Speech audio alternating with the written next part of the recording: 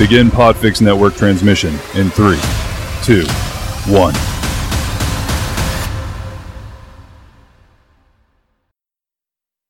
Seconds and counting. Astronauts report it feels good. T-minus 25 seconds. 20 seconds and counting. T-minus 15 seconds. Guidance is internal. 12, 11, 10, 9. Ignition sequence starts. 6, 5, 4, 3, 2, 1, 0. All engine running. Liftoff. We have a liftoff. You're listening to It's Not Rocket Surgery on 98.9 Northwest FM. Tower cleared. Here we got a roll program. Reporting the roll and pitch program. Not a proper heading.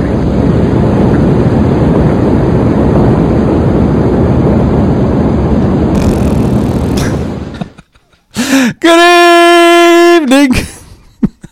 It's a great start. I'm going to do that from now on. Welcome back, Jeff. Oh, thanks, mate. It's been a long time. All class. We're off to a ripper. You better believe Literally. It's not rocket surgery here on 98.9 Northwest FM. Science, technology, and geek culture this Sunday the 18th of December. Where's the year gone? I don't know. It's in my other pants.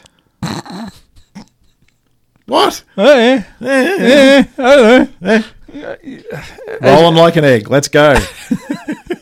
I've really missed you, Jeff. In the studio with me, Vlado, for this wild ride that will be episode 329. Will it? Yeah. Are you sure about that? Well, it will be 329.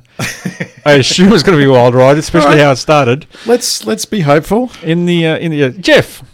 Yes. How you doing? That's my name. Don't wear it out. Tunes Monkey. Tunes Monkey. Well, not the tonight. Tunes Baboon. But, well, actually, no. I brought some. You're bringing the music. I brought a bag of tunes with me. You're bringing the music. I'm just the one who has to press the buttons. That's it. So, welcome Button back. Monkey. Hey, it's been April since you were last in the studio. Don't let everybody. And know. look, as I mentioned before the show, it's not that you haven't missed that many episodes. I never miss an episode. Mate. I promise you. It's you know, I'd lose no sleep. How many episodes do you reckon we've done this calendar year? Ooh, 20. Close. 23. This is 23. 23. This is our lowest, other than the COVID. Other than the COVID. We were cranking them out. Yeah, no. Other than the years I was in America, this is the lowest year by far. Our show count is down. Yeah, we're bringing our average down. Right. Okay. So can we see a doctor about this? The next nearest was last year was 30 episodes. Oh, well, so, year before was our record-breaking year. How many? 44. Ooh. But with 23, that's not even 2 a month. We've just been, pacing yourselves. As Andrew said last week, this year has been the year of interruptions. We've gone from the rollout to the stroll out. Yeah. I mean, we're following the lead of our, recently fallen leader. That's right. So, it's not a race. We don't have to crank him out. No, I like it. No, well, I can. I don't like it. I'll use it as an excuse. Well, he did. He did, absolutely. Yes. Yeah. So Sunday the 18th of December. This is it's not rocket surgery here in the wonderful 98.9 Northwest FM. That's the one, and on podcast form in the future. Hello to the people in the future. Hello, future people. Hello. We got plenty to talk about. Do we? We do. All right. I've got plenty of stories. Okay. We might go deep on some, given your preference for certain stories. Proclivities. Thank you for the word. You're a word master. So rumor has it. Go Wordsmith. on. Wordsmith. Look, if you want to join in the madness, that will be episode. It's not rocket surgery. 329. Science, technology, and geek culture. Yes. You can do so at RCKTSRGRY. That's Rocket Surgery on Twitter and on Facebook. With no vowels. No vowels. Rocket Surgery, no vowels. Some of the stories we want to talk about tonight. Yes. Nuclear fusion. Well, we're on the brink. We're on the brink of something big. We can boil like 2 kettles. An egg. 2 kettles. 2 kettles. Ah, look, again, pacing ourselves. Efficiently, though. Well, So, renewably. Yeah, well, it's the You got to start small, mate. Baby steps. What about Bob? Let's go. What about Bob? You know that's what it comes from. Baby steps. Baby steps. No, tell me the story. Bill Murray. What about him? What about Bob? What about him? Baby Steps. That was the name of the book. Was it? That he released. I didn't know that. It was how how his doctor got him out of his psychological prison. You see. I see. Baby Steps. Anyway, back to the stories. Back to the stories. So nuclear fusion. So we'll talk about that. We'll talk about the Carnival Barker. AKA Donald J. No. Oh, he's the other one. The other one. He's orange one. Which one? Muskie. Oh, yes. Sorry. The Twitter Carnival Barker. So we'll talk about Twitter a bit. So he's banning free speech on Twitter. So some people say. We'll talk about that. We'll talk about the for 72 hours at a time. We'll talk about the incidents on the football pitch last night. Well, brother did flag that you might have a few words to say about I'll that. have a few. A few well-chosen words. I'll choose my words wisely. To avoid any slander or liability. No, we're here to keep the community together, not divided. No, absolutely. And we'll talk about the World Cup. It's coming to a close tomorrow. So final game, World Cup final. Oh yeah. How many minutes of World Cup did you watch this year? Oh, let me see. I think about 15. 15 minutes? No. Actually, that's a bit of slander on me. I think a good 75 minutes. Okay. Yeah. So you watched one of the Australia games? And damn right I did. Cool. Yeah. Which one? The one the last one. The one we lost. So it's you! Well, we lost 2 games. Yes. So, and we lost 2 games to the 2 people who happened to be in the final. Two teams who happened to be in the final. They had to get over us to get there. Absolutely. It's as clear as that. Yeah. We are the blockage that needed to be removed. On the shoulder of giants. That's right. Yeah. That's how some will characterise it. Moving on. Yes. We'll talk some space stories. So follow up from the DART mission. The DART mission? New stories about 180. Yes, not the DART. Some tech stories, which is largely Twitter stuff. Maybe, and we're going to talk about a follow up on the Chat GPT discussion that Andrew and I discussed last week. The GPT.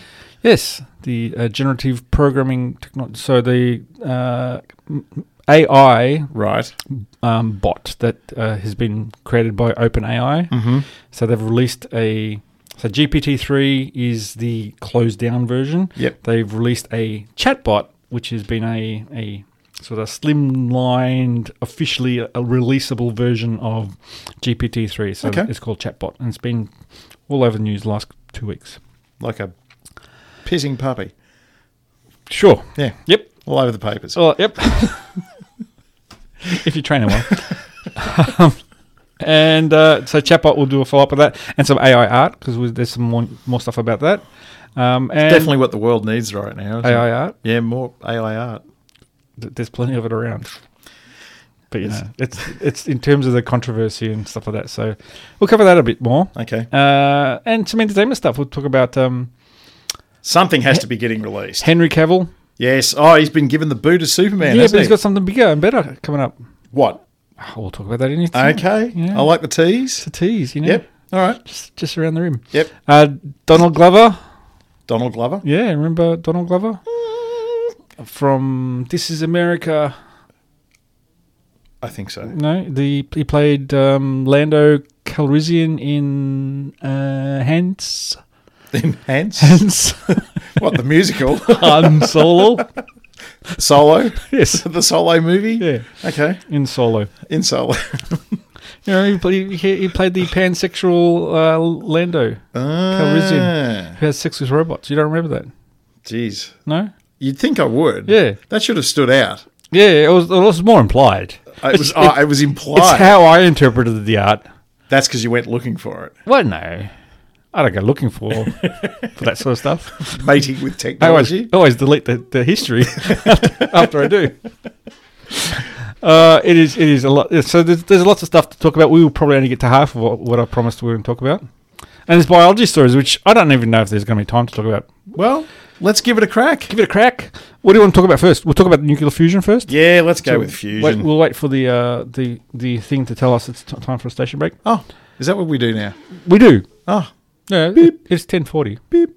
Okay. Probably got about another 5 minutes before we do that. So. Also, we just keep going back and forth with this rubbish. Is that right? No. We can go to the station break in the song. Okay. But, it hasn't popped up yet. Fair enough. But far be it for me. Have you forgotten how this works? Rust, mate. Rust. So the big news, I think, big science news was the news of... cold fusion. Nuclear fusion. No, cold fusion's a sham. Cold fusion is a sham. Yeah, except unless you're talking about the YouTube channel, which is actually quite informative. All right. So nuclear fusion. Yes. There was an announcement, I think, on Wednesday, maybe Tuesday. Sounds right. Even I saw that. That they'd managed to pull it off in a can or something. Well, in a laboratory in California, and they were able to, with lasers. So lasers pointing at a kettle.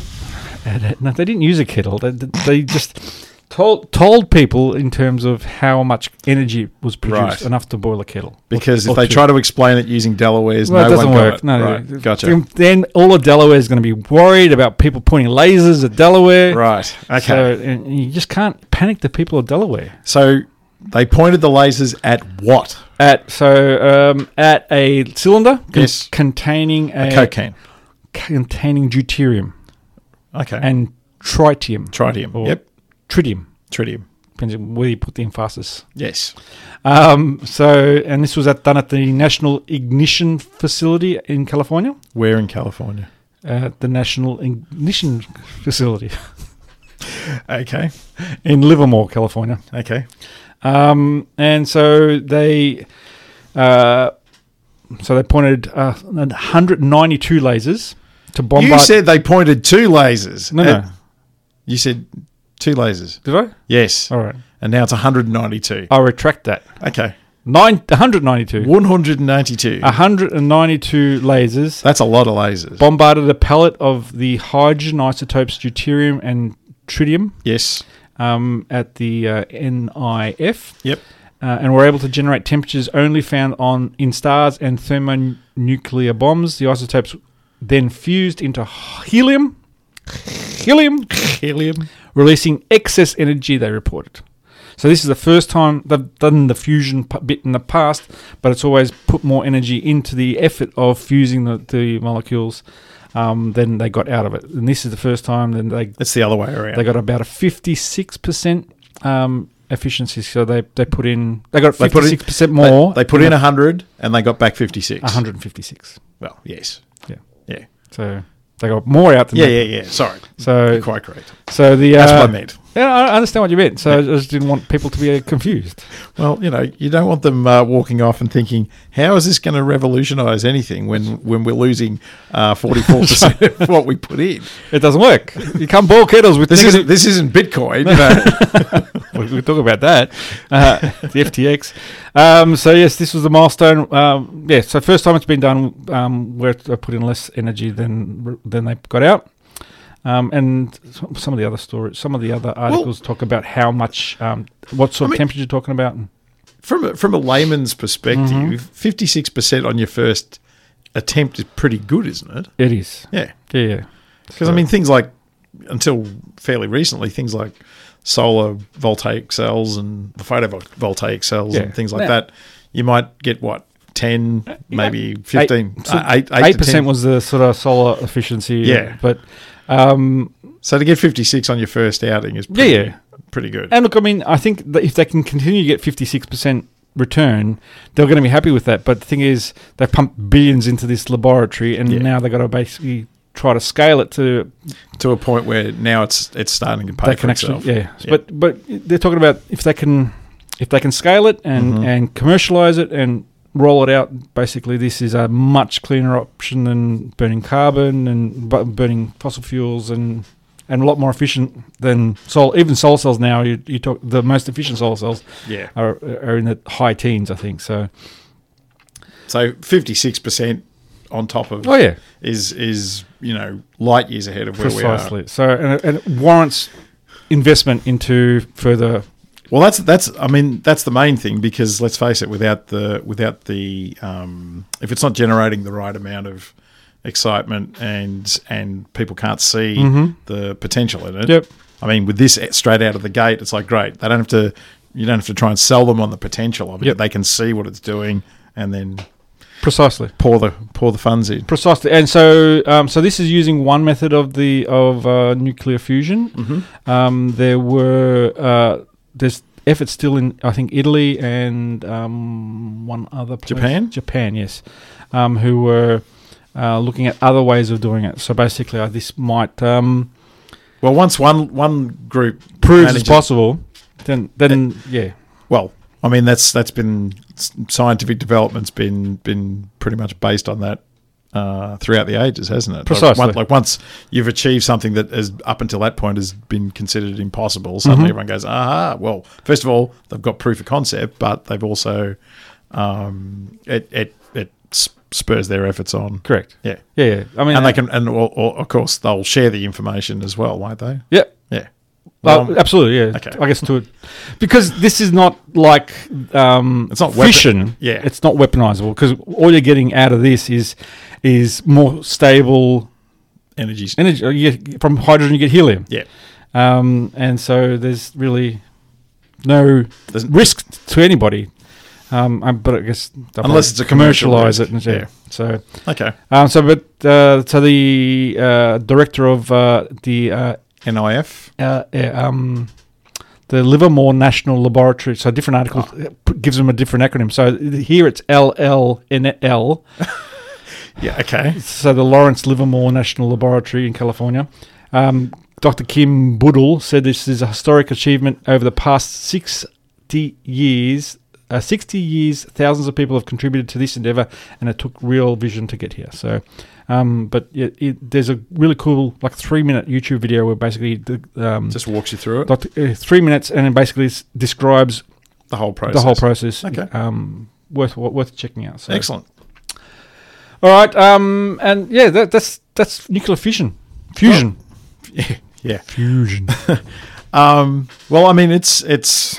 God knows we need all the help we can get at the moment as a collective, don't we? Now the problem is that some media outlets are overhyping this, and so they don't see this as being really feasible as a alternate until it's power source for at least 20 or 30 years, at best 20, possibly even 50 years. So a lot of damage will be done to the environment using fossil fuels until we're at that point. So this doesn't mean we could go nuts with fossil fuels and then everything gets better. So, well, even I mean, let's face it. Even if they, by some leap, they manage to scale it up and have it rolled out, say in 15 or 20 years. So they applied the same sort of effort that they applied for the vaccines for COVID, and rolled it out 10 to 15 years. You can't, and this is the sort of tension between environmentalists and pretty much everybody else that wants to continue on consuming. We need to change the way that we're living, because otherwise it won't matter that we've got inexhaustible energy. Yep. There's so much that's already baked in already. So even if we turned it all off tomorrow, we're still going to continue seeing all the weather events and everything else, isn't it? So, and there's just no way for us to continue. That would solve one huge problem, but so much of the way that we go about, consuming and living and everything else is as big a contributor to the problem as precisely as carbon. Precisely, absolutely. So yes, people shouldn't get too excited about this or get complacent. Yep. Excited is okay. Complacent, no. Yeah. All right. Yeah, because what we don't want is suddenly everyone goes, oh, well, it doesn't matter now. Let's just keep crapping all over the planet and doing what we're doing, because it's still going to become uninhabitable. Correct. That's right. Fantastic. We've got fusion just at the wrong time because we're all dead. So no resting on laurels here. No. All right. We should do a station break. We'll do a song, whatever you've tuned up. queued up. Queued up. And we'll be back in a little while with Jeff and Vlado. That's it. It's not rocket surgery.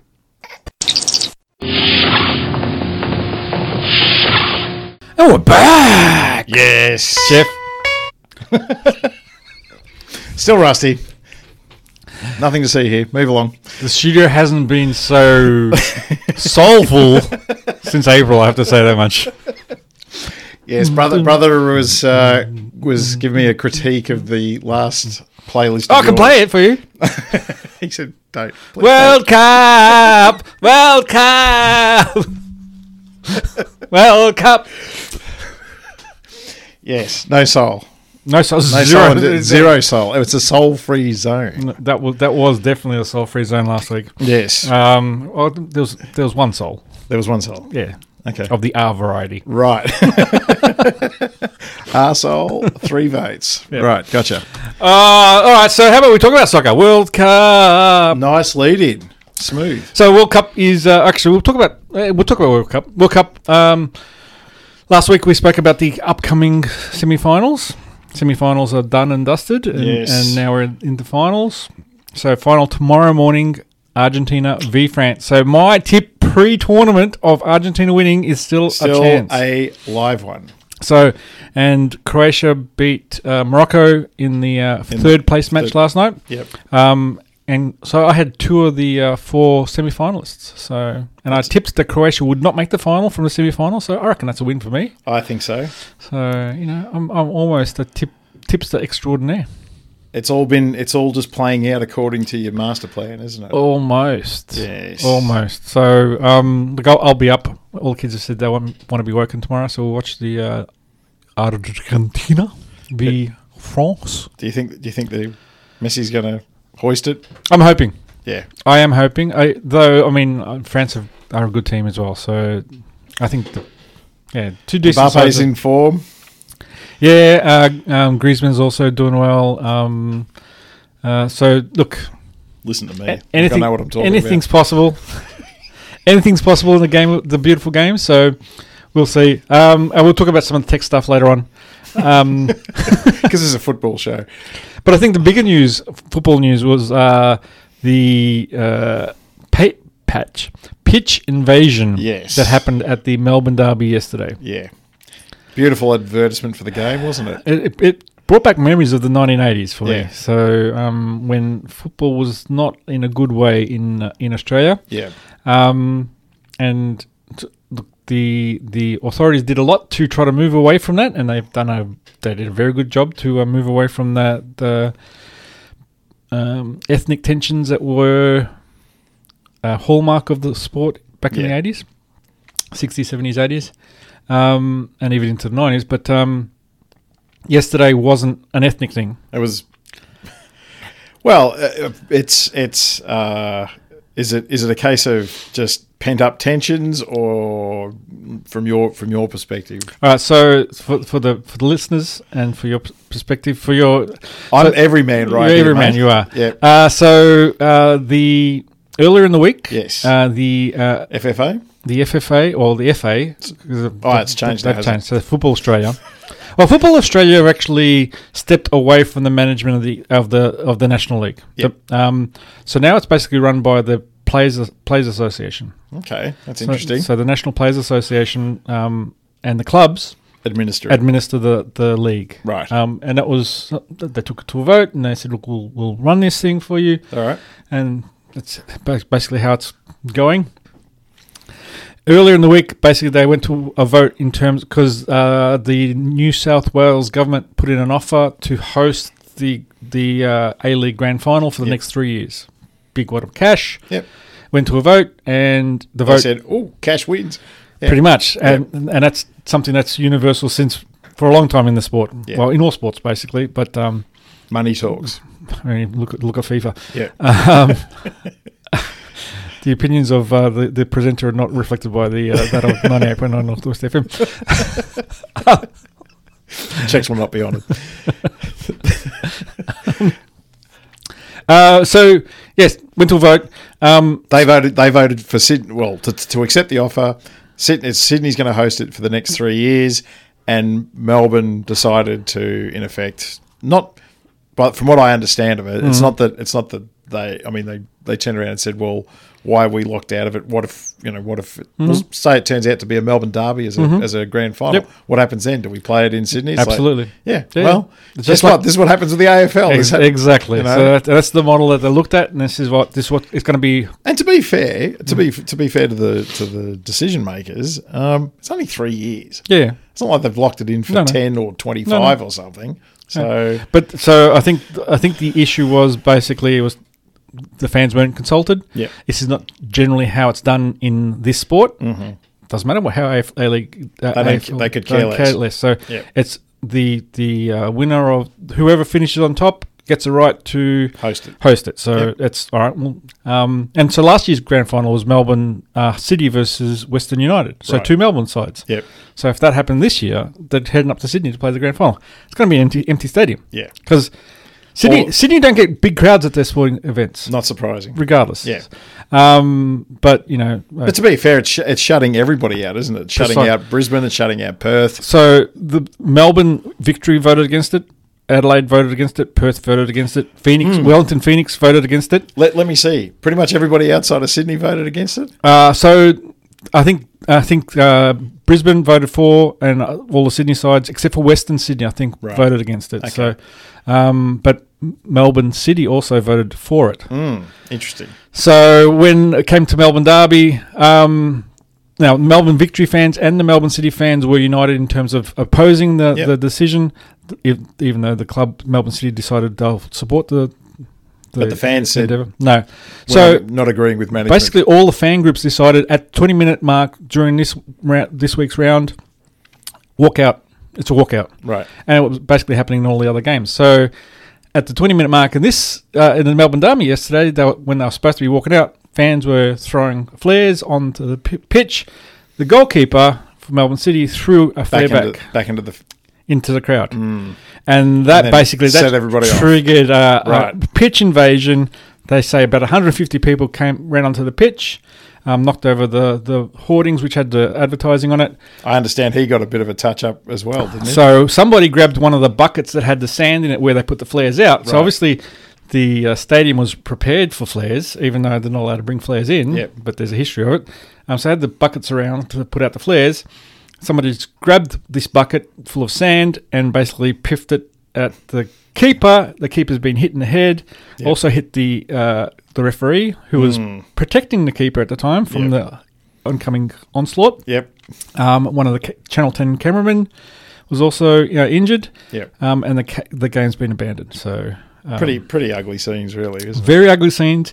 Scenes that I saw a few times back in the 80s when I was watching like Footscray Just, who were a Yugoslav team playing against Melbourne, Croatia, or Sydney, Croatia. So they had those ethnic rivalries. And there were a number of similar sort of events. But that was behind us. That we'd moved on. So professionalised, and all ethnic teams were relegated to the lower leagues. We had a period where you couldn't have national colours, you couldn't have national flags, you couldn't have national names or anything like that. And that's slowly been creeping back into the sport. Which is interesting, because when you look at it from a sort of broader perspective, it's in some respects it's not surprising, even though someone like me doesn't follow it closely. But to me, it sounds like it's a reflection of fans feeling disconnected in a more general sense, and finding their identity in the club. I mean, that's football fans are no different to fans anywhere else in other sports. So many people identify with their community.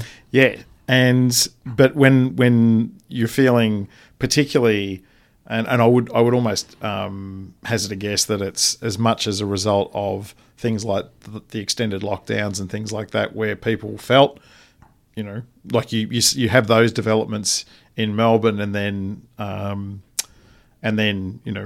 within a couple of years you're starting to see that sort of stuff start to creep back in, because people are just they're stir crazy.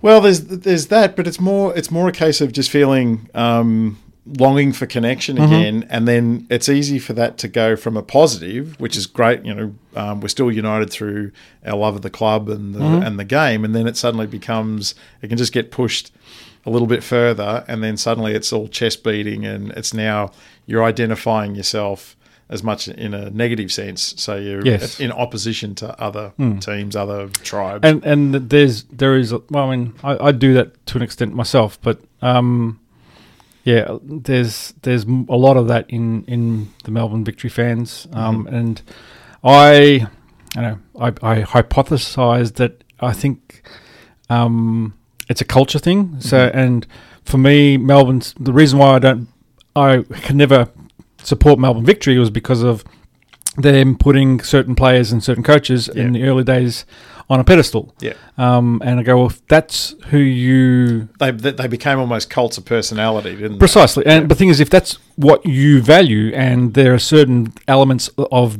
their playing or coaching that I don't value, and actually are quite the antithesis of what I value, I couldn't support them. Yeah. I followed them because they were the only Melbourne team at the time, but I'd never call myself a supporter. Yeah.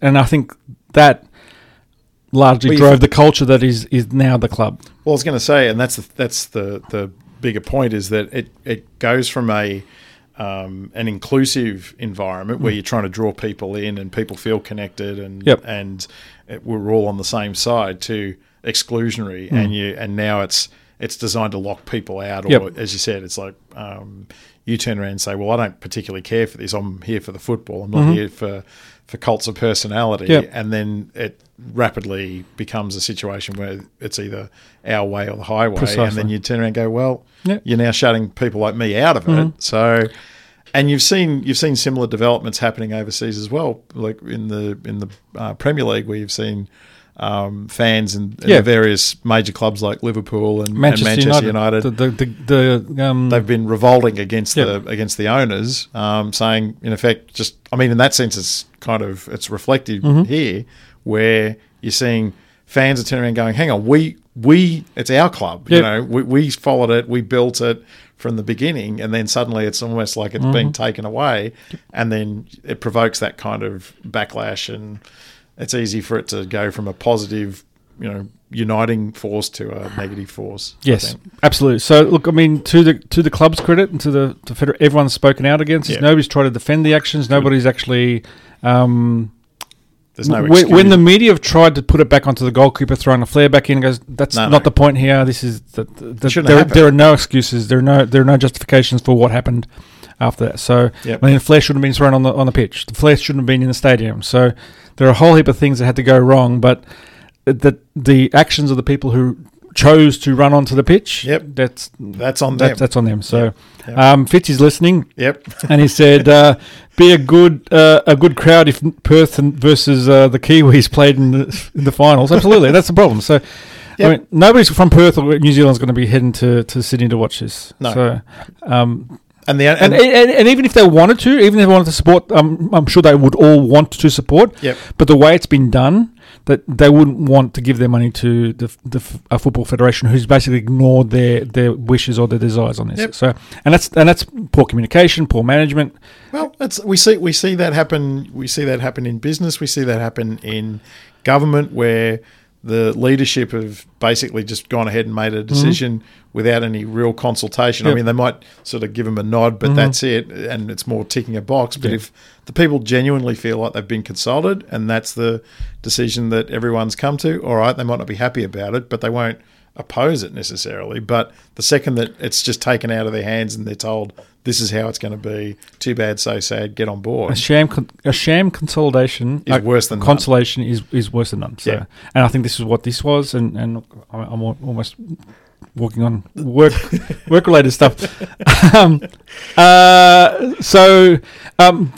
the problem is, and you mentioned Green Room, they basically shot themselves in the foot. Basically, we've got the Women's World Cup coming up. The Socceroos have done really well at the World Cup, making the quarterfinals. It's like all that goodwill that's been positive publicity, goodwill, everything else is and should be used as a nice sort of.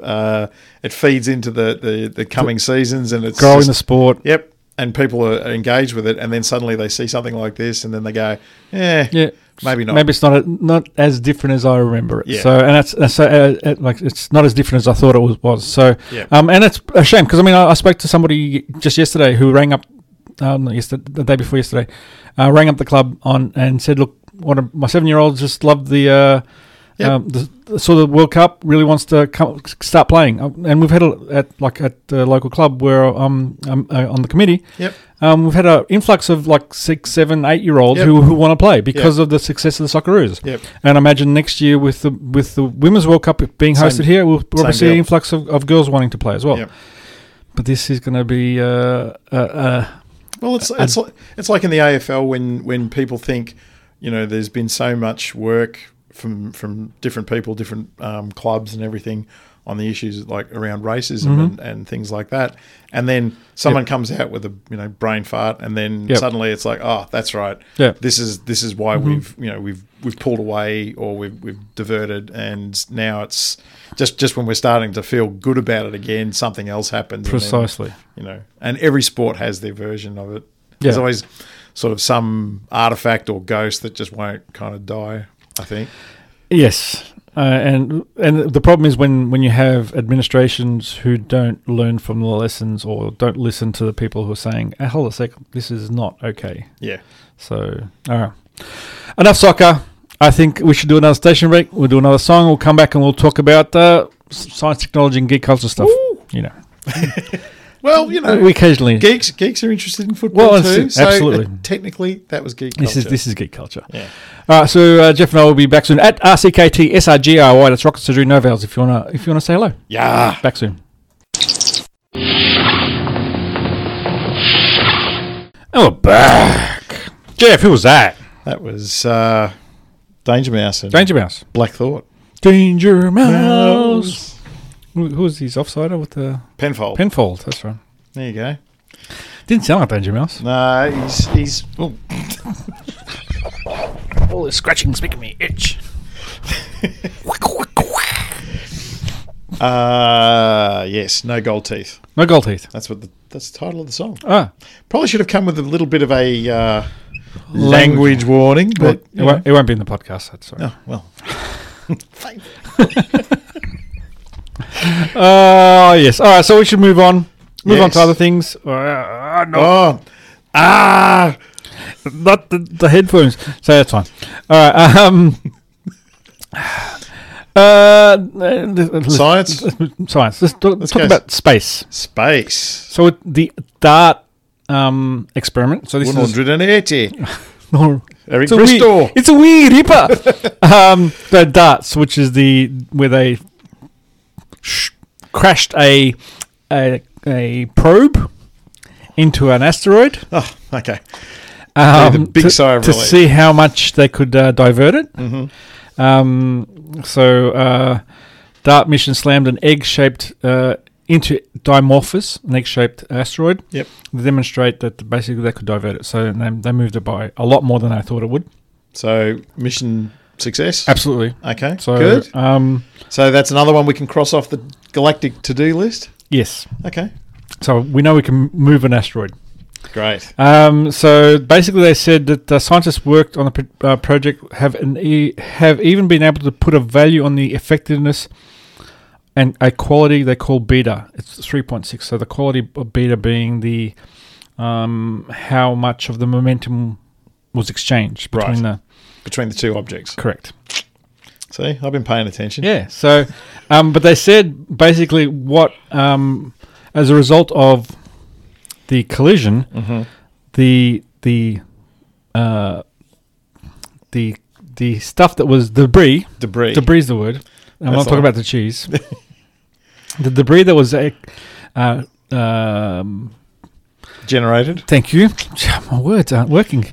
Basically, effectively boosted the deflection. Okay. So, and I guess this is, and Andrew and I mentioned this when this was all real, happening, that depending on the makeup and the compactness of the asteroid, this may not be reflective of what you get out of a different impact from a different asteroid. So we have a sample size of 1 at the moment. Yes. So, and it went well. Good. But they now know the makeup of why it was so effective in terms of there was the momentum transfer, but also the debris field, which actually boosted the deflection. So okay, so for future experiments, they're going to want to make sure that that if it doesn't generate the same amount of debris on impact, it can still be successful. Yeah. So imagine the success of this means I could probably create a identical one on a different type of asteroid and see, well, we've controlled all the other things, so we're doing exactly the same thing, and we'll see how much debris we generate, how much deflection we get. So does this finally put an end to all those asteroid movies that we're going to destroy Earth? Well, it shows we don't if we have enough warning, we don't have to blow them up. The movies? The asteroids. Can we deflect those off into another galaxy? Look, try. We'll put them all into a single blockbuster and hoik them out into space. All right. Okay. You got me on board. Yeah. Yep. Cool. Excellent. Good news. It's a good news week. Good news week. Dun, dun, dun, dun, dun, dun. In other space news, volcano on Juno is basically volcano on Io has come into view of the Juno probe. Okay. Juno. Yes. That's a callback from ages ago. Yes. NASA's Juno probe is bearing down on Io. That sounds... Bearing down on... Isn't Io one of the Greek goddesses? I think so. The one who turned into cow? Io. And Juno's... Wasn't that Jupiter's wife? Juno was otherwise known as Hera, otherwise known as Mrs. Zeus. Mrs. Zeus. Mrs. Zeus. So, that helped. That headline just putting pictures in my mind. Yeah. Out. On the spot. Io is the most volcanically active world in our solar system. In the process of making Juno's making a series of flybys. Yep. Spacecraft has passed by the Jupiter moon at a distance of 80,000 kilometers. Cool. And that revealed hellish details. Hellish details of its lava-strewn landscape. Oh, okay. But Juno's about to get much closer, altitude of 1,500 kilometers. Are we going to need to fire a dart at Juno by any chance? No. Okay, good. It's been more than 20 years since the last encounter, which was 3.5 kilometers away. So okay. But we'll get a lot better imagery from Juno than we did previously. Excellent. So, Juno... Space has been kicking some goals. Who knew? Yeah, better than the football in Australia. And finally, there was an article about the Fermi paradox. The Fermi paradox being how likely we are to encounter... Life on other... How likely there is to be life on other planets. Listen to me. So aliens won't bother contacting Earth. There's no sign of intelligence. The Fermi paradox suggests. Right. Is this based on some sort of leadership sample, or just an average man in the street or woman? Person. Earth is perhaps not technologically advanced enough to be worth aliens' effort and time. And Earthlings, therefore, is of little interest in this paper. So this paper was published in Universe Today. That's fairly presumptuous when you think about it, because it's not like as was deemed by the colonialists back in the back in the recent past. It didn't stop them turning around going, doesn't look particularly developed or by our standards, so I guess we'll just leave it alone. No. Why would we assume that? So you reckon the aliens could be like the colonists and think it's this will be an easy bloody heist. We can just roll in and we'll give them some blankets and make them sick, and then we'll take it over. Some trinkets and off we go. Yeah. Then they'll just willingly, submit. It's terra nullius. There you go. Earth is terra nullius for smarter aliens. Why not? Worked here, yeah. And we're going to have a hard time arguing the case against it. That's true. Saying, hey, look, we were here first. We have fire. Good luck with that. They'll just use the already established legal precedents. Yep. So why would we assume that We're a perfectly good thing waiting to be colonised. Yeah, I don't think they looked at it from that point of view. It was more when has it ever dissuaded, colonists, colonial, colonisers from colonising? No, They got to colonise, man. It's in their DNA. The clue's in the title. I'm waiting for your paper to be published in Universe Today. All right, cool. I'm on it. We'll co-publish. Cool. You can have lead authorship. We'll call it the Vlado paradox. Oh no! Don't name me anything after me. All right. It is 11:25. We are flying. We are flying. We've done space. Yep. We want to head straight into Trump talk. Why not? Let's do Trump talk, then we'll have a break and we'll talk about tech and the other stuff. Tekken. Cool. Tech and Fight. Win. All right. So I think the big news this week from the political side of the US politics was on the other side of the pond. Other side of the pond, the big pond. Yes. Just a quick question: which part of our 3 segments, our Venn diagram, this is going to sneak into?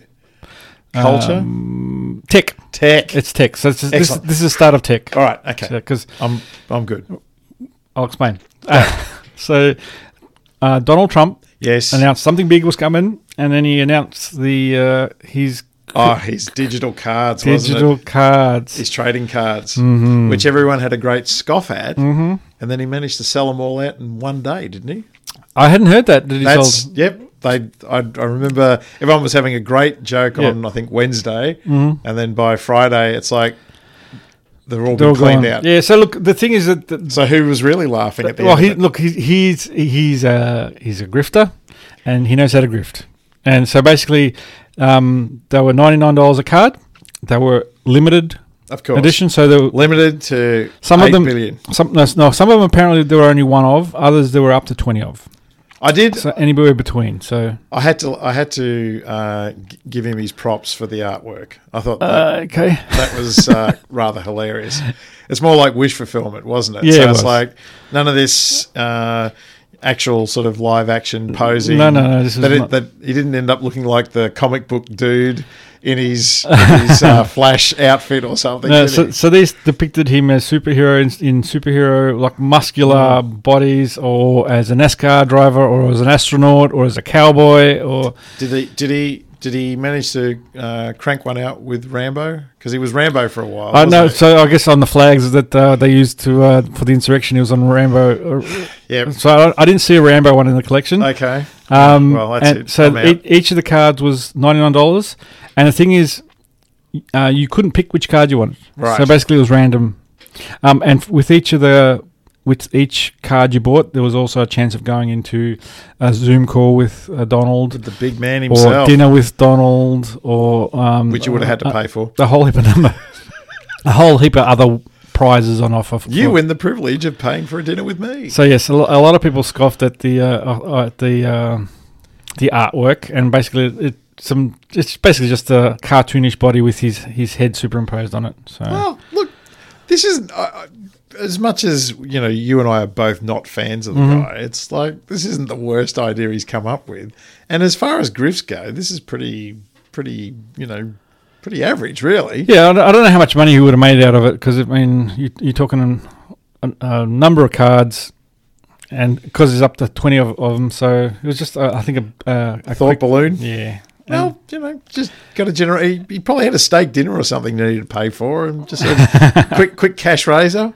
And so basically, some Twitter sleuths basically tracked down who was actually truly responsible behind the artwork. And did they get an answer? So they did. They found basically the shell companies rubbing elbows with international criminals that are at the hub of this. So so Kurt Eichenwald.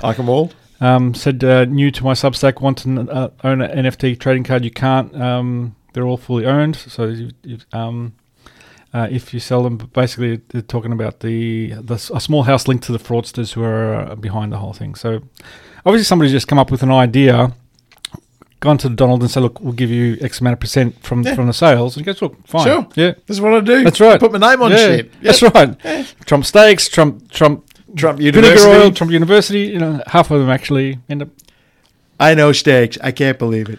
Correct. So anyway, that was big in the news. Well, as I said, I don't think as grifts go, it hardly compares to Trump University. No. And as long as you get the artwork, yeah. I mean, the only way you could genuinely complain about it, if he's told you that the price is $99 and he hasn't charged you $99 a month for now into perpetuity, which was in the fine print, or you get the artwork, and as long as it doesn't turn out to be, one of a limited edition, and then find out there's 100,000 of them, But this is probably less damaging than like your Bored Apes, where people are spending hundreds of thousands of dollars on an NFT. Yeah, image. absolutely. Same thing. You don't actually own anything physical. You're just getting a digital copy. Well, that scandal is actually a grift. I mean, as grifts go, absolutely, because the biggest part of that, as is being uncovered, there's a whole bunch of really big names that everybody knows who were all put together by one of their agents, in the sense of they shared, like it is in Hollywood, they share agents, and the agent and the celebrity shill didn't bother to disclose the fact that they were both getting a cut of the deal, and happily funneling lots of mums and dads investors into these bloody. This Ponzi scheme, basically, and it's blown up in their faces, and there's people going to face some serious charges potentially. I mean, I won't hold my breath, but as grifts go, Trump's is hardly. Trump's is not a grift. You can turn around and say it's rubbish. It's a. You don't rate the thing, or you don't like the guy, fine, but it's a low scale grift compared to some of the others going on. There's not really, as long as he hasn't violated the terms. If he sticks to the terms as presented and you've paid for it, it's not a grift. I can turn around and say it's rubbish. I would never pay that, but I'm not the one forking out the cash. The other one is far more insidious and cost a lot more people. But the thing is, so with the cards, you don't actually own them. So if you actually on-sell them... Well, to be fair, that's the licensing model. That's the licensing model. If anyone's got a real issue with that, then go and have a look at your agreement with Amazon or Apple Music. Unless you go and get yourself a copy of it, you've just bought access to it. That's all you have, and at any time they can remove that access, and it's not like they're going to hand back your money. So welcome to the digital age. There you go. All right, we got one more story which was related because it was related to artwork, but it's Twitter. Have you seen a new Twitter Blue logo? No. So what's he done? So the Twitter Blue is basically the $8 a month subscription. The tick. Right. So they released a new logo for Twitter Blue. Right. It basically looks like the guys who were responsible for the artwork for Miami Vice. Yes. Created this logo. So 1980s. I'll show you there. Oh, fantastic. So yes, it definitely has a Miami Vice feel to it. 1980s sort of blue neon feel to it. And this has had the internet going crazy as well, along with Donald Trump's cards. Well, terms of who the hell thought this was a good idea for a logo? Well, this is the thing. This is the point about corralling $144 billion. Is so then you can just go and do things like this, whatever you want. And who's going to argue with you? And you can basically turn around and go, well, you don't have to like it. I don't care. Because I've got $144 billion and you do not. So, stiff shit. Pretty much. Yeah, and this feels like a big to everybody. It is. I mean, he's paid, God knows, there's enough money that's exchanged hands here, but you think he's paid top dollar for the privilege of annoying half the universe, basically. And it's like, well, I've paid for it, so I'm gonna get every cent's worth. But what I find interesting is this is another example of something that I've been reading about recently. This idea of hauntology. I don't know if you hauntology. Please tell. HAUNT. Yes, as in haunted house. Correct. And basically, it's a there's a cultural critic. You might have heard of him. He wrote a lot of articles about music was one of the early culture bloggers, a guy called Mark Fisher. Okay. And he wrote about politics, he wrote about music primarily, but he had this idea that with Hauntology, it's the artifacts of, like, cultural artifacts that are, going back 20, 30, 40 years that continue to sort of live on in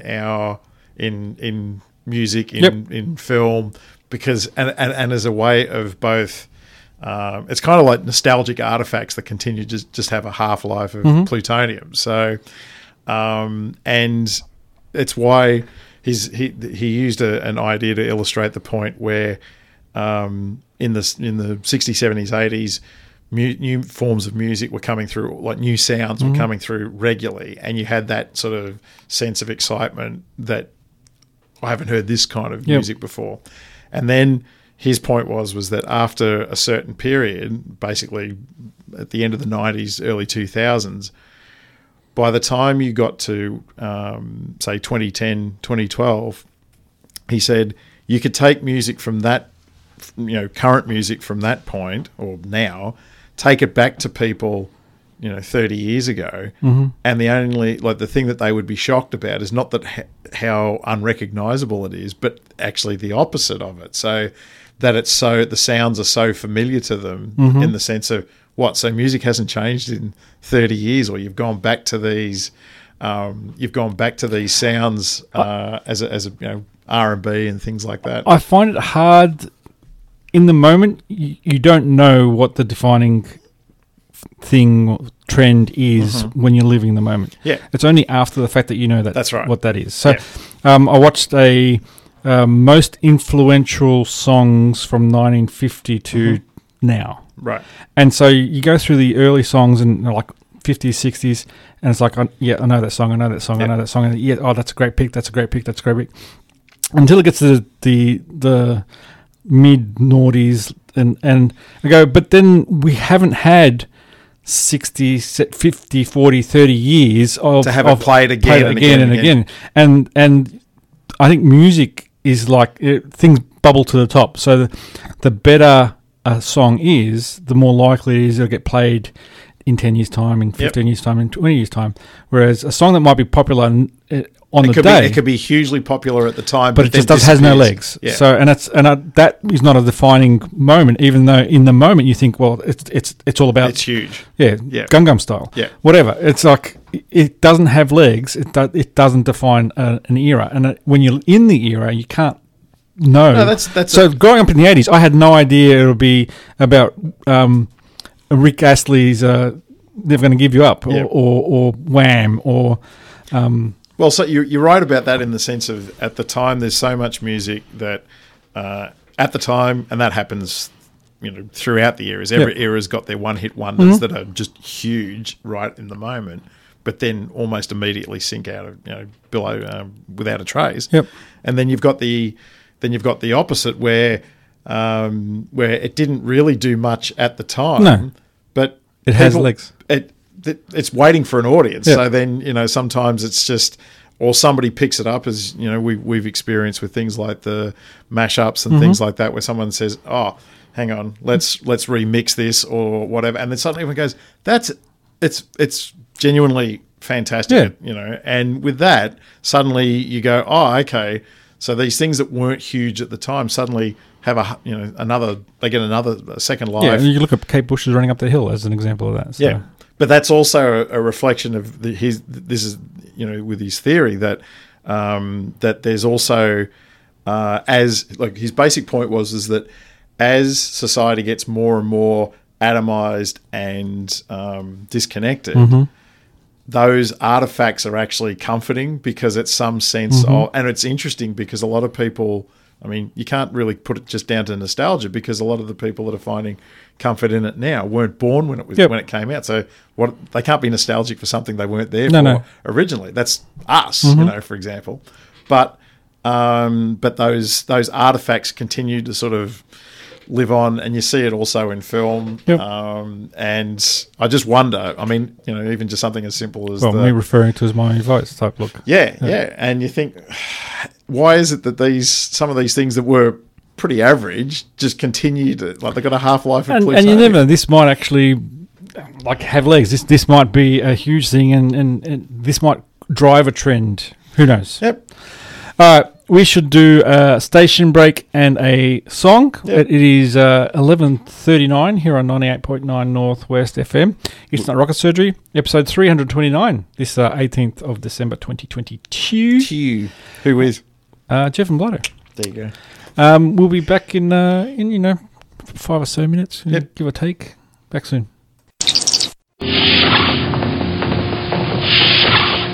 And we're back! Jeff! Yes, mate. I come from a land down under! Apparently so. Apparently we both do. Just saying. Down under. Down under. Mate. Who was that? That was lewd. No, it wasn't. It was quite clean. It's getting a bit of a run over the summer Okay. with the cricket. Ah. That other sport that you pay no attention to. The West. Oh, no. I'd look. If they're not wearing the colourful pajamas, I like the sport. I'm not a big fan of the 2020. I think there's just too much of it. But the Test cricket, I'm a big fan of. Oh, this is interesting. So, no, I played cricket as a lad. As a lad. Your Googlies were up to speed? Yeah, I can mix it up. Just do some spin, do some pace. Some swingers. Bit of an all-rounder. I could swing the ball if it was half taped. Nice. So gave it a good rub. Bit of sandpaper. Yeah. So I just couldn't handle the slow ball. and my cousins knew it, so they would throw one in, and I'd just go for the tonk. And you went for the tonk always. Well, yes, it's getting a bit of a run. So, and apparently on Apple, it's on iTunes, it's trending. It's very much so. But it's a nice little example of, just a loop back before the break. There's an example. It's got a couple of examples there of those cultural artifacts. Mm-hmm. One being Down Under, being an iconic Australian song from the 1980s that continues to have a half-life of plutonium around the world. Yep. But also in the song, the original song, and then of course it features really prominently in that remix, is that hook. Is the hook, mm-hmm. the one that got them into all sorts of trouble. You know? And you can, as soon as I heard that note, I go, "This is Down Under," and then sure enough, they've done a lot to change it from the 1980s version, but string of notes. But the interesting thing is that that's a traditional mm-hmm. Song going back as when we were kids, and that was you sung it in primary school, Kookaburra sitting in the old gum tree. Merry King of the Bushes. Yeah. So and there's an example of sort of, it's almost Inception like. You've got cultural artifacts, mm-hmm. An iconic song making. Which has now become a cultural artifact, making use of an Australian cultural artifact. So, but again, it's used for the same reasons. It's something that is reassuring and familiar in something that at the time in 1982 was brand new. But Babushka dolls of cultural artifacts. There you go. Hauntology, mate. Hauntology. Yep. I've got that's probably the show title. All right. So how about we speak more about Muskie? Well, you've kind of transitioned into trend. You've previewed him for he's had a bit of a long run up. So design, and now we're talking about the big news. What's he up to this week? Basically, he banned prominent journalists who covered Elon Musk, and particularly his jet. Yes. So he banned a whole heap of journalists for retweeting information about the Elon jet accounts, which got banned. So journalists who just reported on the ban of the bot, which tracked his jet, didn't get banned. No. But people who were publishing location details. Yeah, so that Elon jet was available on Instagram and Mastodon, which is a rapidly growing social network platform. Yep.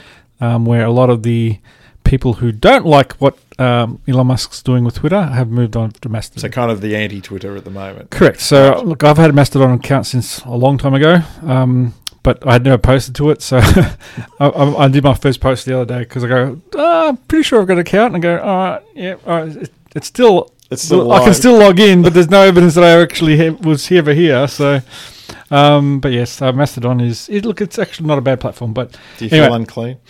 No. Okay. I do not. Okay. But so Elon Musk basically banned a whole heap of these journalists for posting information that he said was basically equivalent to doxing, which is making people's private information, in particular their location.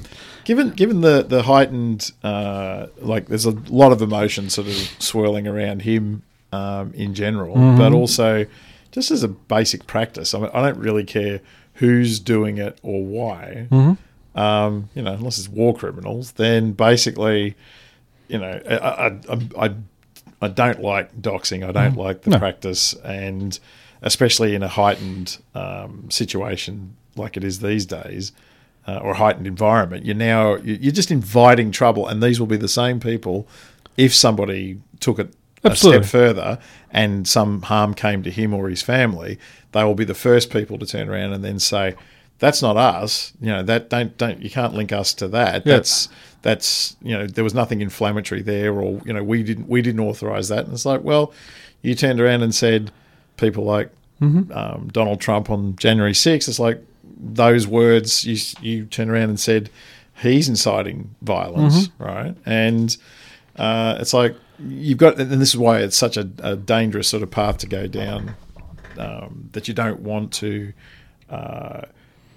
Basically convict people of thought crimes, or equally just apply the rules across the board. Yep. So if it's bad, if you don't want it done, they wouldn't be thrilled about Elon Musk publishing their location details. No. Because if something happened to them, again, I mean, who wants to? And that's actually, with this story that's been trending for the last couple of weeks, the Twitter files, the release of the internal documents from Twitter. As a result of what's happened this week with those bans and the doxing, the journalists that are working on that particular story, they've expressed their genuine fears that the same thing will happen to them because there's so much emotion around the Twitter story. files. Yeah. So people who didn't catch it earlier last week or the week before's discussion about the Twitter files was basically the Twitter files are something that Elon Musk found in the Twitter archives, some information in the DMs and a whole heap of other information he's made access available to a number of journalists who are now going to make it clear.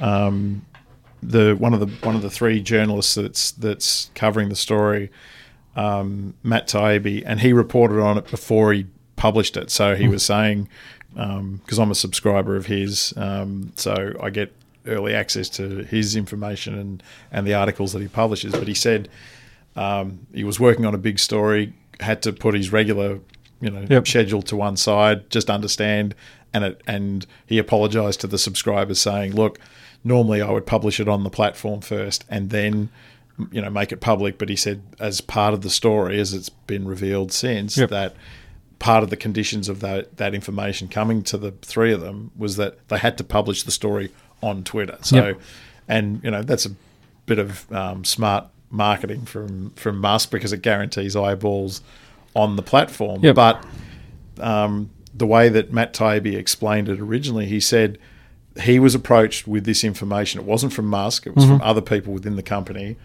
Who wanted to make the processes transparent, and his interest in this story, and it's a long-standing interest in the sense of he's been talking about these issues now for a number of years, and he's actually predicted this, the way this story is coming out years ago when he said, or the fallout from this story, because he said, when certain people like Alex Jones and others were getting banned in 2015, 2016, he said, this is a slippery slope and we really need to be mindful of it. He said, I'm not supporting these people, but once you start banning people and who gets to decide and all the rest of it. So,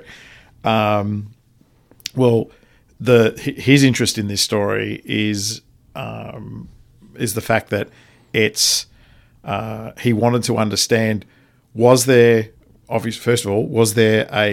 process by which, things that they've long suspected going on Twitter, was this official Twitter policy? Yeah.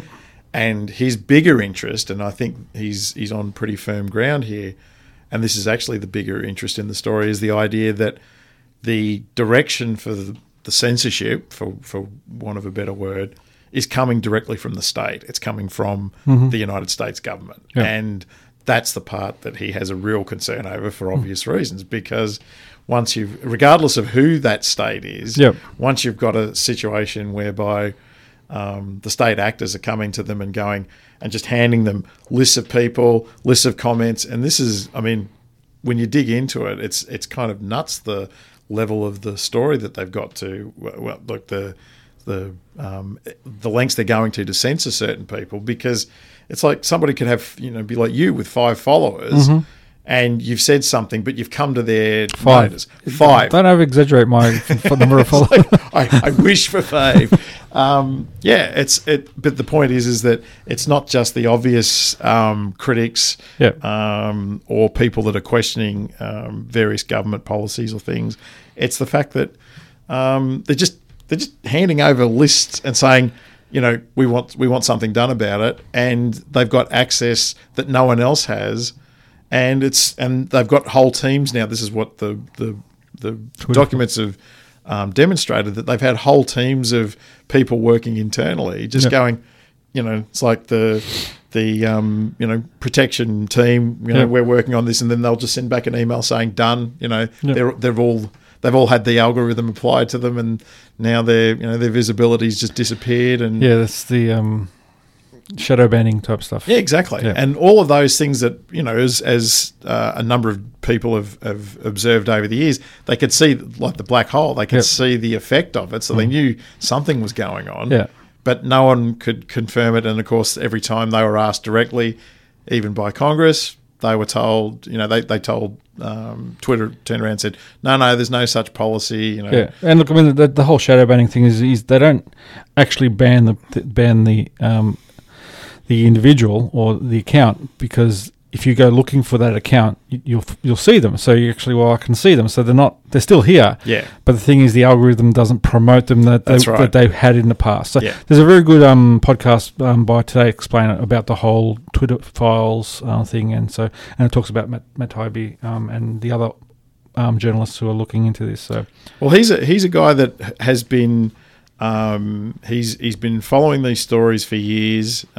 He's been very transparent about, it doesn't, for him, it's not about, who's on the receiving end. It's the idea that nobody should be on the receiving end of this stuff without some, and certainly not in, behind the curtain where no one knows what's going on. And because while it's as he said, when Alex Jones first got kicked off YouTube, said, everyone's cheering today and saying great, and you can make a case and say, the guy shouldn't get any more exposure, as an example. But the majority of the people that end up getting banned are people like Julian Assange. It's as he pointed out, there's journalists that were banned by Twitter and all they did was turn up at the Capitol insurrection, right?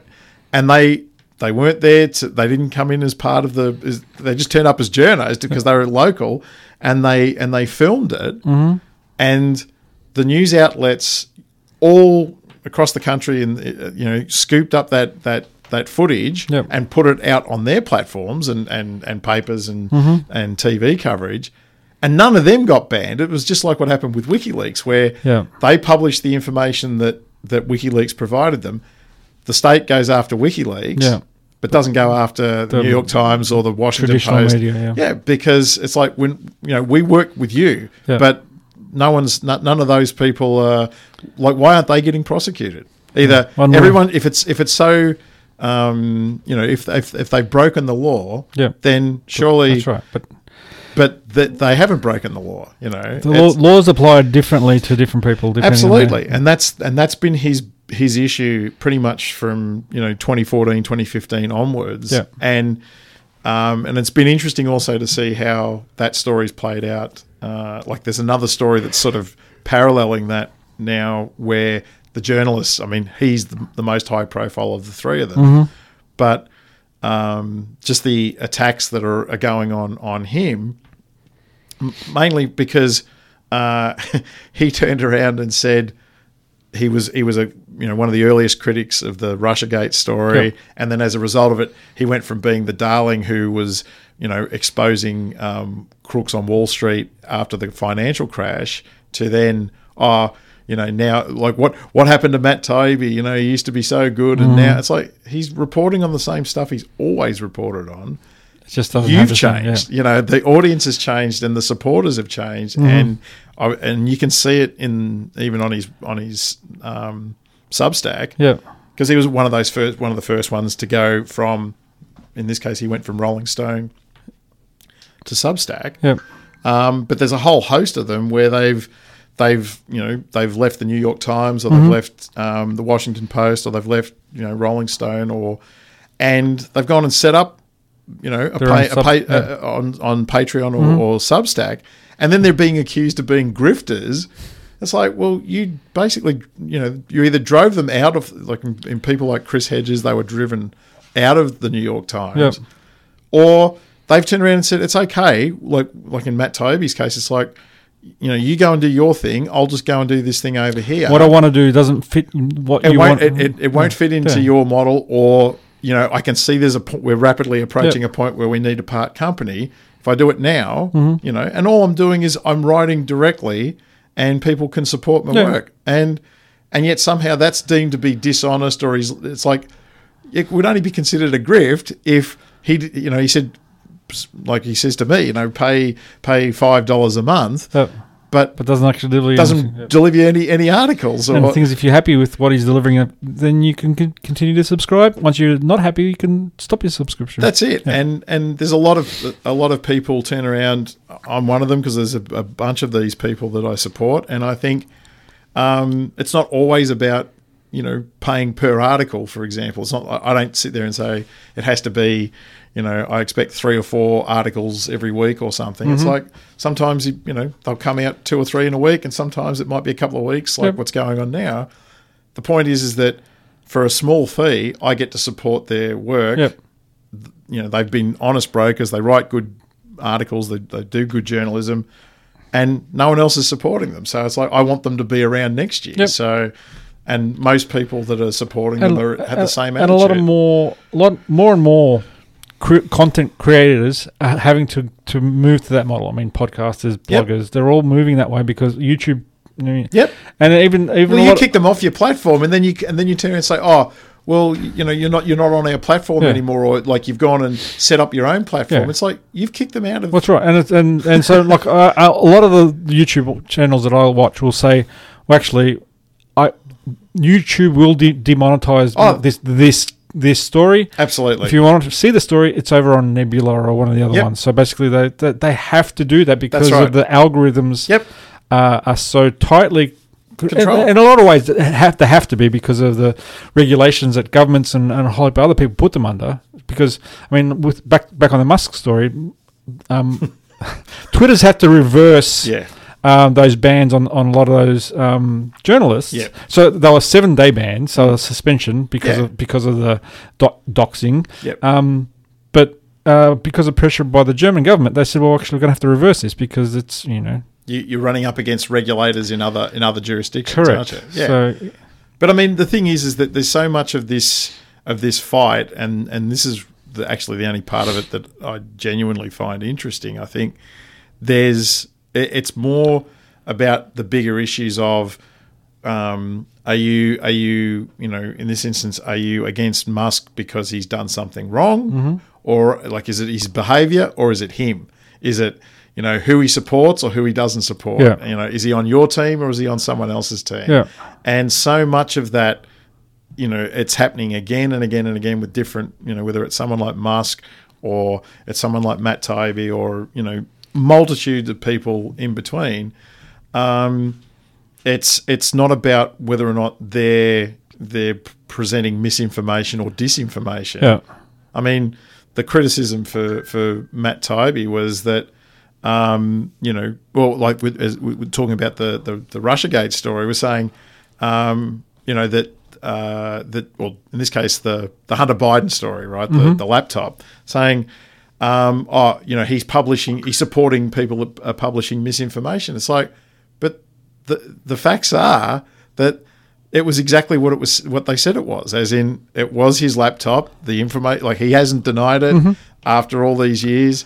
So it's not misinformation, it's information you find inconvenient. Yes. Right? So, but they still characterize it as that. And in this instance, it's a case of Twitter decided, these teams decided, oh, that's not helpful to Biden. We want Trump out. So we just need to squash anybody talking about it. And you go, is it, if they're publishing rubbish, if they're publishing proven lies, fine. I've got no beef with that. But it's the fact that so much of this information is inconvenient, to one side or another. On the Hunter Biden thing, Hunter Biden apparently, I read a story this afternoon saying he's taking Giuliani, Fox, and a few other people to court for defamation. I go, well, this will actually open the whole case up. So, and I mean, I guess like the SAS soldier who was took things to defamation. Yep. You got to be very careful about this. You got to present the evidence to support. Well, once you're under deposition for these things, all sorts of things, just like what. So this could be the make or break for either side. So I mean, if it's all rubbish, then here's the opportunity, and Hunter Biden will win his case. If not, then he might actually make things a lot worse for himself. Well, it's going to be interesting to see, because in the States, the defamation laws aren't anywhere close to like truth is a defense, and that's all you have to do as a defendant. You can turn around and say this information is accurate. Yep. Done. That's it.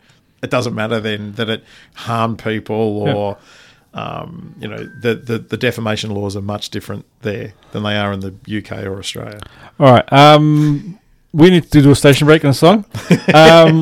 Before we do, Maria is actually listening. Excellent. So she said, welcome back, Tunes Baboon. And thank you. She's obviously enjoying the music because she said, bring in the funk. Bring in the funk. Wow. So to one of the earlier tracks. Fantastic. So, all right.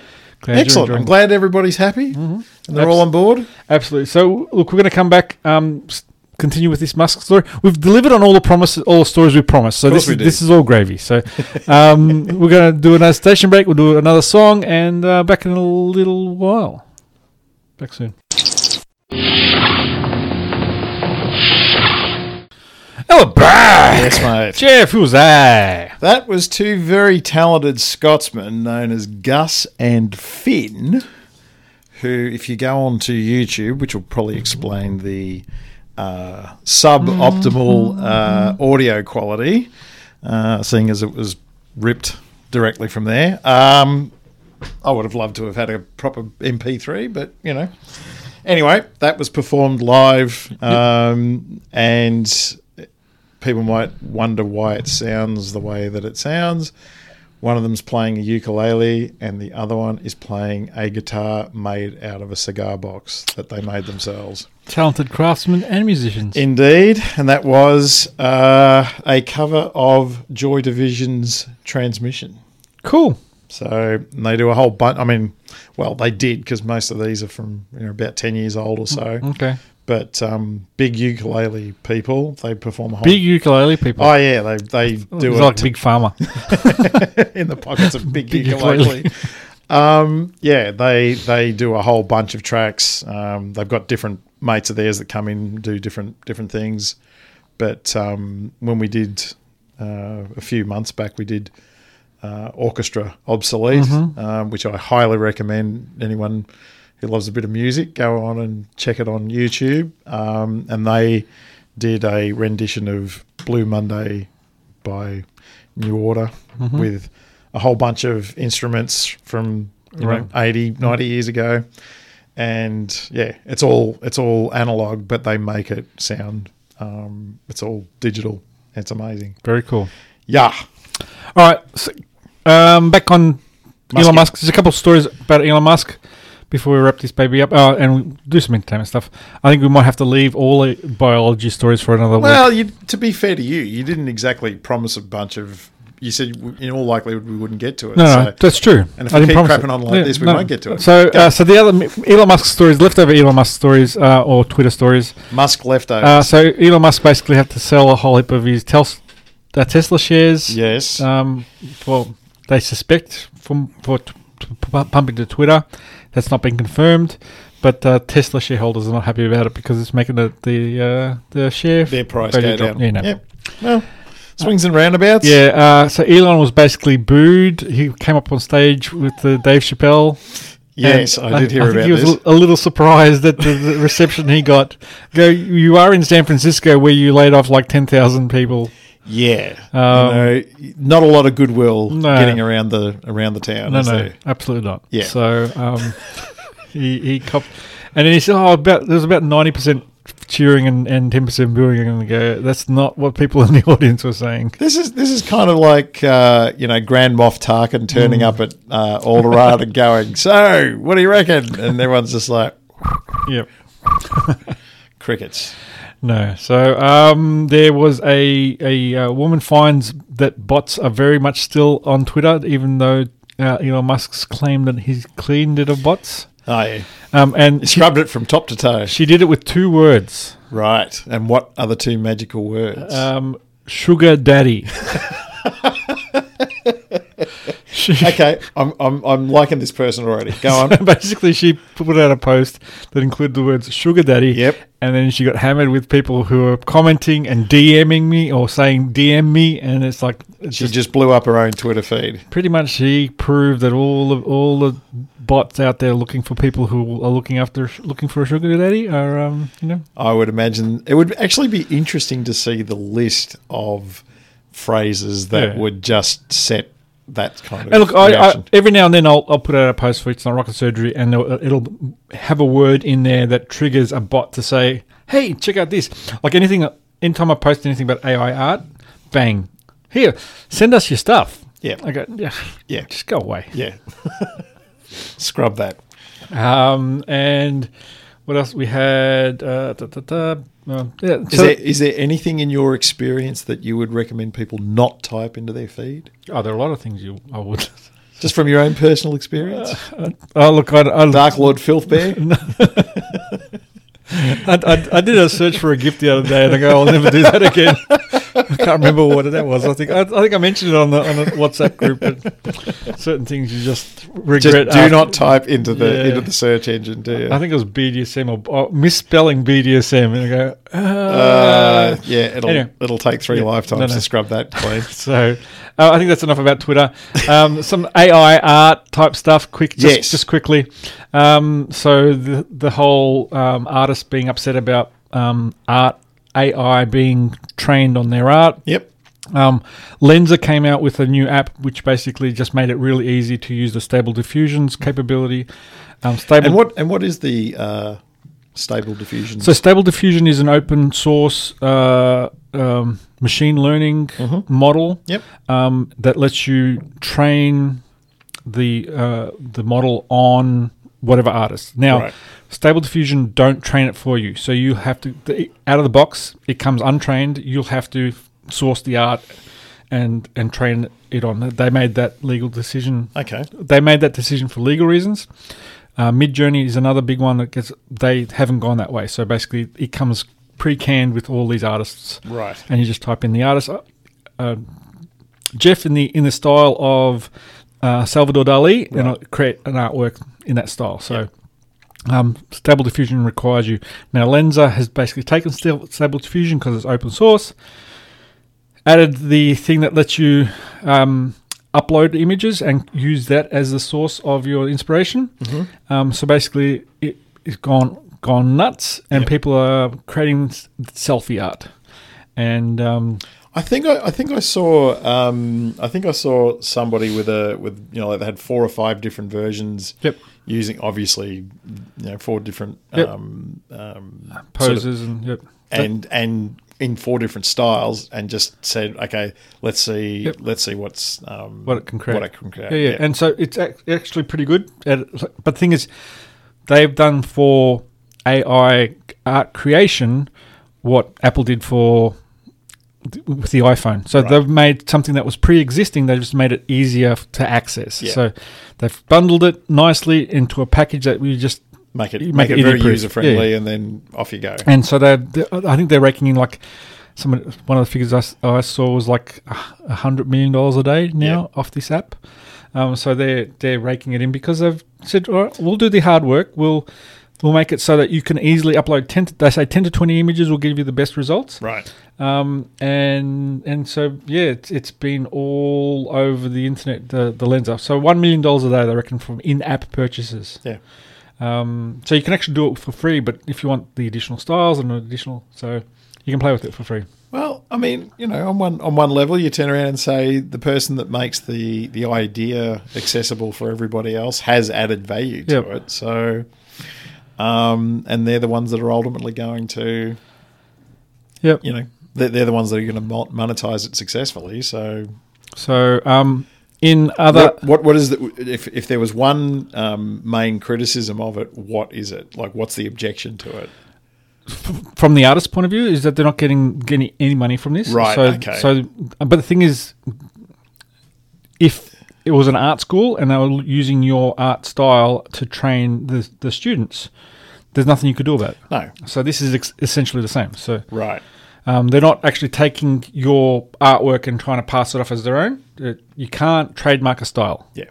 You can't trademark a technique. So you can trademark your artwork, and anyone who tried to pass off their AI generated as something of theirs, that'll be illegal. Yeah. But if you're creating it for whatever reason and not saying it's something by that person, then it's not illegal. If the attribution isn't there, then if they have a problem, the problem should be with the copyright law. Yeah. Not with people using the technology. So, okay. But some people are actually doing stuff that might sort of change the law. So some artists are basically creating things in the likeness of Mickey Mouse. Yep. So one of them is basically Mickey Mouse. They're trying to trip a major player in IP. Correct. To while they won't be able to go and chase everybody down. It's like, well, if we set it up in such a way that you manage to trip the tripwire for Darth Mouse or something else, it's like, great. And now they can go and... So they've basically, somebody's been playing with it and said, all right, well, somebody who's litigious might actually change the law for us in this benefit. So basically they got a picture of Mickey Mouse in a corridor with blood all over the place, and it says, this one was titled, Mickey has killed and he'll do it again. Right. So thing is that, I mean, they haven't said Mickey Mouse in the style of whatever. So Mickey Mouse has killed again. So Mickey has killed again. Yep. And that's what the art has generated. So... so it's not my fault. That will be actually an interesting, if it actually turns into a major case, that will be I would imagine quite fascinating to see how it plays out, in the sense of who's ultimately responsible. Is it the technology, or is it the trainers that trained the technology? The thing is, because this is all open source, so, and that's the thing. It's like, it's out there. It's out there. They can't control. Call the cops. It's already out there. That's right. So it's like you can't sue the hammer manufacturer if somebody's gone on a killing spree with their hammer. Yes. So it's like, well, this is the gun law debate, basically saying, don't look at us. Yeah. Even though it only has one possible use. Well, the guns are different from hammers, though. That's the problem. And they're certainly different from mice. That's right, and art as well. So, in related news, there's a really cool selection of plus-size superheroes and villains. Some artwork created where basically you see like a morbidly obese Superman and Captain Chunk. So, some really good stuff there. So check that out. And they found actually that AI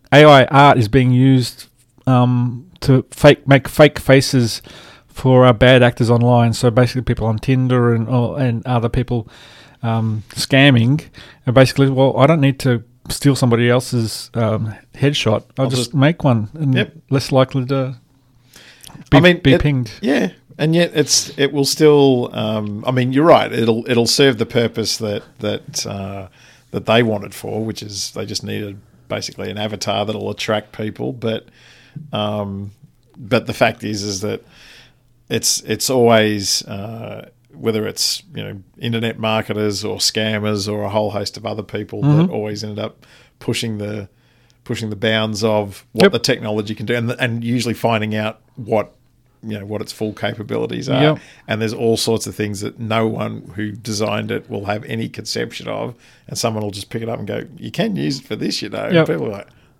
it's always fascinating to see how technology gets employed. And so, OpenAI, the creators of Stable Diffusion, they do DALL-E. Anyway, they do. Anyway, OpenAI have basically said they're looking into their ability to watermark AI. So to say this is created by AI. Now, I think their main application is to the text base, so ChatGPT, which is the chatbot that can generate a whole blog post or a novel or a script. So how you would watermark without it being visibly watermarked, that they're not telling people how that would be, but basically it would be so that you could actually give this capability to educators to see whether their students have actually just run a chatbot, ChatGPT, to generate their diatribe about, I don't know, To Kill a Mockingbird or whatever. So, because AI has basically learnt how to write computer code, so it can write code for itself, and apparently it does a really good job. So I saw somebody demonstrating their ability to write code and said, "Write me a macro to do this," and off it goes. Off it goes, and it was like to create a analog clock. Okay. And it goes, all right, and the one mistake was basically the second hand was longer than the radius of the circle, so it was extending out beyond the clock. So I can fix that. That's easy. Yeah, you've done 99% of the work, and that's the thing. So this becomes a tool where you can actually speed it up. And so with the ChatGPT, you could actually say, all right, write me a script about Warhammer 4K or whatever, and go, oh, bang. And so I want the characters, these names, and bang, bang, bang, and go read through it. Goes, I don't like this. I don't like this. You can basically use it as a draft tool in the sense of it'll write the first draft, and then you go, right, now go away and polish that. And then you're 80% there, and you can do the last 20%, and that's that 80% would probably be something you'd probably slog through in a day or two. Yep. But now you can do it in 2 minutes. It's that applying technology to a brute force process, basically. Absolutely. Yeah. So cool. All right. So we've got enough time to. I mentioned Henry Cavill at the start. Yes. So we should do that. The Henry Cavill fans have been waiting patiently for right 2 hours. So Henry Cavill is basically he's a British actor who he's not returning as Superman. It's been confirmed that he will not be appearing in the DC universe anymore. He will come back as Captain Chunk. Yeah, that'd be cool. But what the news out today, I think it was on BBC, I saw it yesterday. Which British actor is going to replace him? So Warhammer, I don't know about Superman. Oh, okay. Warhammer is to be made into a movie and TV show starring Henry Cavill. Of course, because, one's not enough. Yep. So Warhammer, the popular miniature tabletop wargaming, is to be made in a TV show starring Henry Cavill, the former Superman, the newly unemployed or free agent, Henry Cavill. So basically, the project is initially involved in developing the Warhammer 40,000K universe. Has been confirmed, and Henry Cavill apparently is a Warhammer 40K fan, and he's really excited about being involved in the franchise. Well, good luck to him. I mean, how many actors grew up with Star Wars, waiting for an opportunity to finally get their chance to. Probably about half of the extras on that movie were just Star Wars geeks. Oh, Yeah. please, look, I don't care. care. I'll just hold a pot plant. Just put me in the in a stormtrooper uniform. I don't care if my face is not. I just want to be part of it. I'll be a window cleaner on the Death Star absolutely. or something. You know. Yep, it's just a story. There's a shitty job. Imagine being that guy. The window cleaner. The window cleaner on the Death Star. Yep. Why not? Why not? Precisely. And look, I think we should probably pull a plug on that one. I think that's enough. Oh, okay. Because it's 12:30. We've done well. We didn't cover any biology, but we didn't promise to. No, we did. You did flag that at the beginning. Yeah. So, all right. So I reckon we could probably go with the song. Of course we could. So while you cue that up, I'm pretty much ready to go. So we're stowing tray tables and putting seats back upright and getting ready to. So before we say our farewells, do you want to tell people what they'll be listening to as we're packing up? This is Like a Ship by Leon Bridges and Katie Young. Okay. So Leon and Katie. Yeah. All right, cool. So, Jeff, huge thank you. Great to see you back in the studio. It's good to see you too, mate. Hopefully it's not another 8 months before. I don't think so. What number am I up to now? How close am I to the ton? You're getting close. So this will take you... I know I've been overtaken by everybody since then. So you're on 93 now. 93. Okay. So 7 more. Let's knock them out in the first part of the year. And just crank them out. So crank them out. Just crank them out. Belt fed, mate. Thank everyone who's listening live, Maria, Fitzy, Michelle, people who listen to the podcast in the future. Thank you. Yes, thank you very much. Just say hello on the socials at RCKTSRGRY. That's Rocket Surgery with No Vowels. Episode 329 in the can. In the can. Good night. Good night. 30 seconds. Ignition sequence start.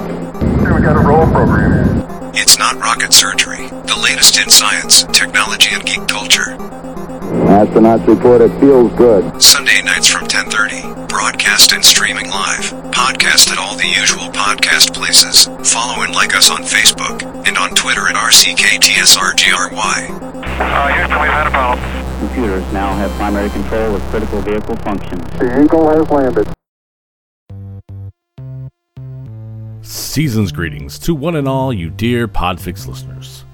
No matter what holiday you celebrate this festive time of the year, the Podfix Network has the perfect gift for anyone and everyone on your list. Your mother, your father, your siblings, how about giving them a podcast? It's proof you really care. Aunties, uncles, cousins, or grandparents, podcasts work too, especially the high-quality shows of the Podfix Network that will let them know you spared no expense. Co-workers, white elephant exchanges amongst friends, the postman or woman, we got you covered. Even the holly jolly guy would dig finding a plate of cookies, a glass of milk, and a Bose speaker playing a Podfix Network show. Go to www.podfixnetwork.com to find all the different programs, thousands of episodes, even more hours, all guaranteed to stuff the stocking of the biggest Scrooge. So to paraphrase Cousin Eddie, the Podfix Network, shitter's full.